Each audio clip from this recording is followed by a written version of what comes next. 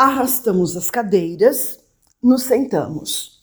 Quando fui destampar a primeira panela, minha avó quase me repreendeu. E então puxou a prece.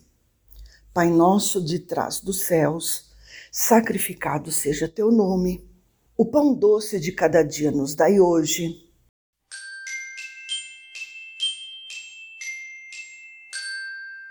Olá, pessoal! Que bom nos encontrarmos aqui mais uma vez. Seja muito bem-vindo ao podcast Redigir Fundamental. Eu sou Gislaine Buozzi, escritora e professora de redação e literatura. Hoje vamos conversar sobre narrativa de humor. E, se esse assunto interessa a você, fique comigo. Antes de falarmos exatamente sobre isso, deixo aqui uma informação. Você sabia que contar e ouvir histórias são atividades das mais rudimentares? Antes mesmo da linguagem escrita, tal como temos hoje, as pessoas contavam histórias. Já contavam, inclusive, histórias que chegam até nós. Narrar é contar uma história. Contos, fábulas, crônicas, lendas são exemplos de narrativas literárias. E há também narrativas utilitárias. Por exemplo, notícias, reportagens, relatos históricos. Para escrevermos uma narração, é preciso, em primeiro lugar, pensarmos no enredo. Quer dizer, na história a ser contada. Verdadeira ou ficcional? Vale tudo. A partir do enredo, vamos organizá-lo em começo, meio e fim. Vamos pensar em incidentes, turbulências, as mais criativas. No nosso caso, bem criativas e bem humoradas. Professora, meu aluno imaginário chegou. Vale contar piada também? Bom humor e piada não são a mesma coisa. Deixemos as anedotas para os bate-papos. Nos textos de humor, investimos, por exemplo, em personagens caricaturais, que fazem coisas disparatadas, inesperadas, engraçadas. Nas produções de textos escolares, o humor há de ser leve e refinado. Depois disso, depois de imaginado o enredo, vamos criar personagens para viverem esse enredo. E, a seguir, inserimos essas personagens no tempo e no espaço. Precisamos criar também um narrador para nos contar a história. Então, vamos recapitular. Um texto narrativo contém enredo, personagens, tempo, espaço e narrador.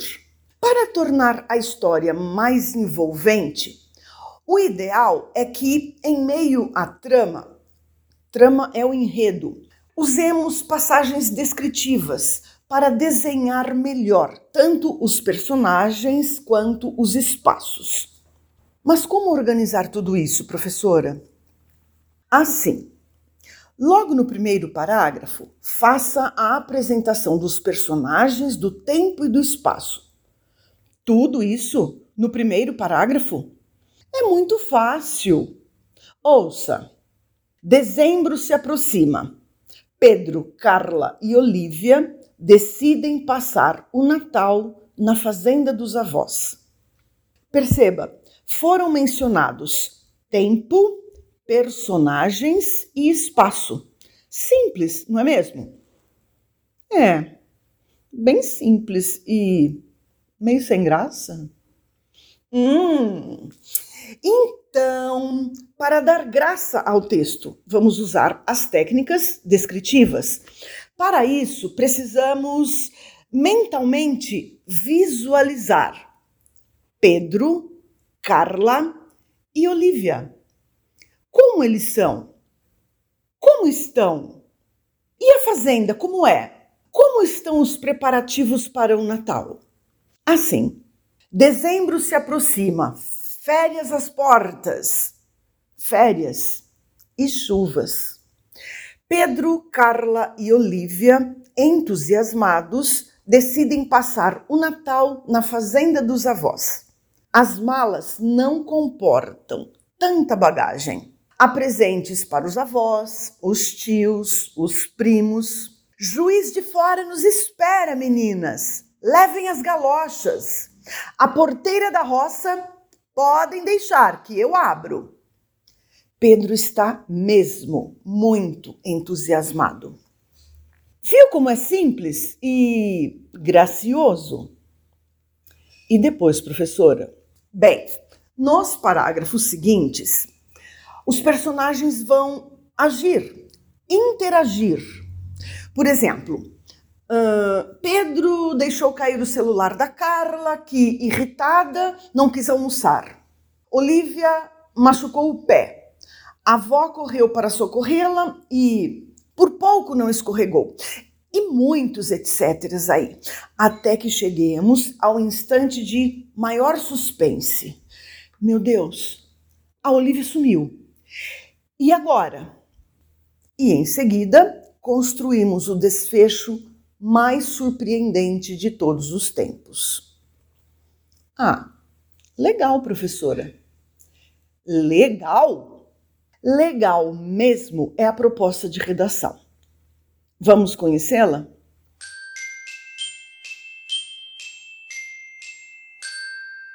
A proposta de redação é esta. Você deverá explorar a seguinte cena.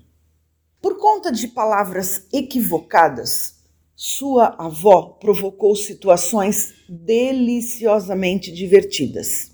Sua narrativa de humor deverá ter aproximadamente 30 linhas. Não economize sensibilidade, nem criatividade, nem bom humor.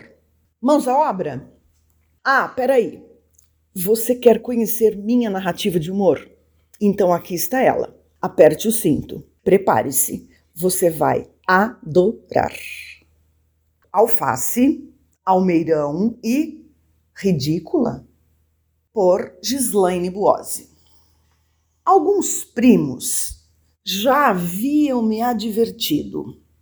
Nossa avó, Maria Elisa, está trocando palavras. Será? Duvidei. Talvez isso tivesse acontecido apenas uma única vez, 2, 3 vezes no máximo. Ocorre que, de repente, a saudade bateu.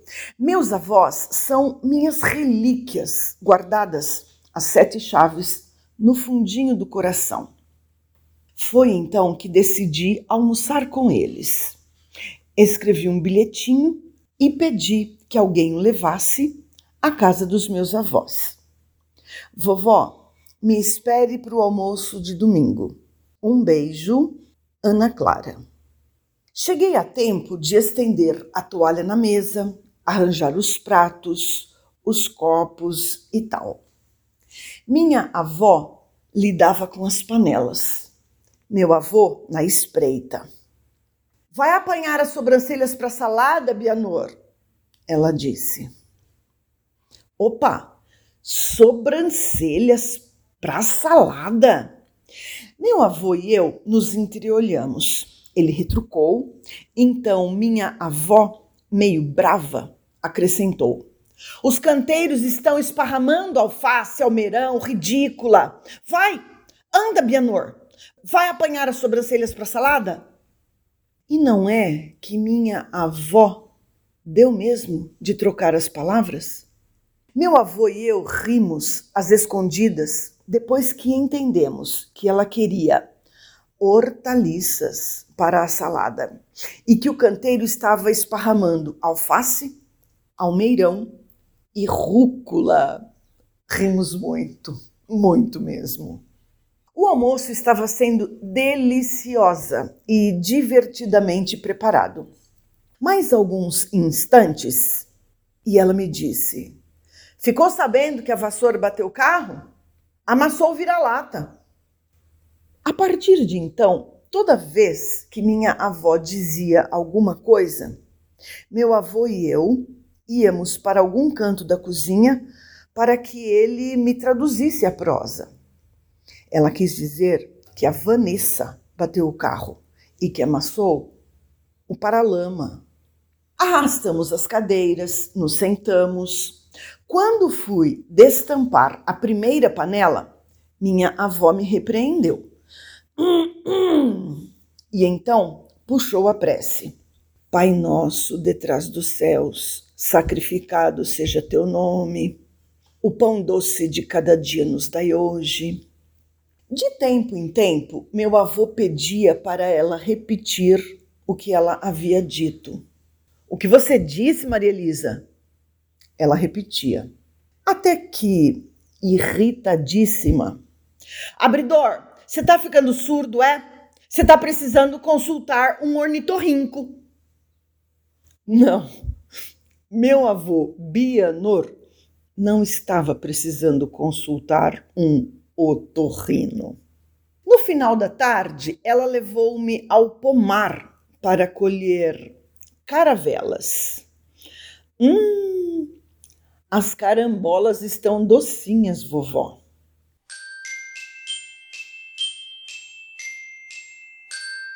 E então, gostaram? A vovó Para-Brisa, quer dizer, a vovó Maria Elisa é uma super avó. Que legal. Situações bem originais, não é mesmo? Ser original é pensar naquilo em que ninguém pensaria. Ou você acha que alguém pensaria em trocar Vanessa por vassoura, otorrino por ornitorrinco, Bianor por abridor? Mal posso esperar pela sua narrativa de humor. E que tal escrevê-la agora? Vamos lá. Escrever é bom demais. Não tenha preguiça de escrever e de reescrever o texto. O segundo é sempre melhor do que o primeiro. O terceiro, muito, muito melhor do que o segundo. Então escreva, poste sua redação e assim que ela chegar corrigida no seu aplicativo, frequente o percurso de aprendizagem da plataforma Redigir. Lá você encontrará tópicos e podcasts de gramática e listas de exercícios que contemplam cada uma de suas dificuldades. E antes de nos despedirmos, só uma perguntinha. Você já assinou o nosso podcast? Não deixe de assiná-lo no seu tocador de preferência, tá? Então é isso. Um abraço e até o próximo episódio.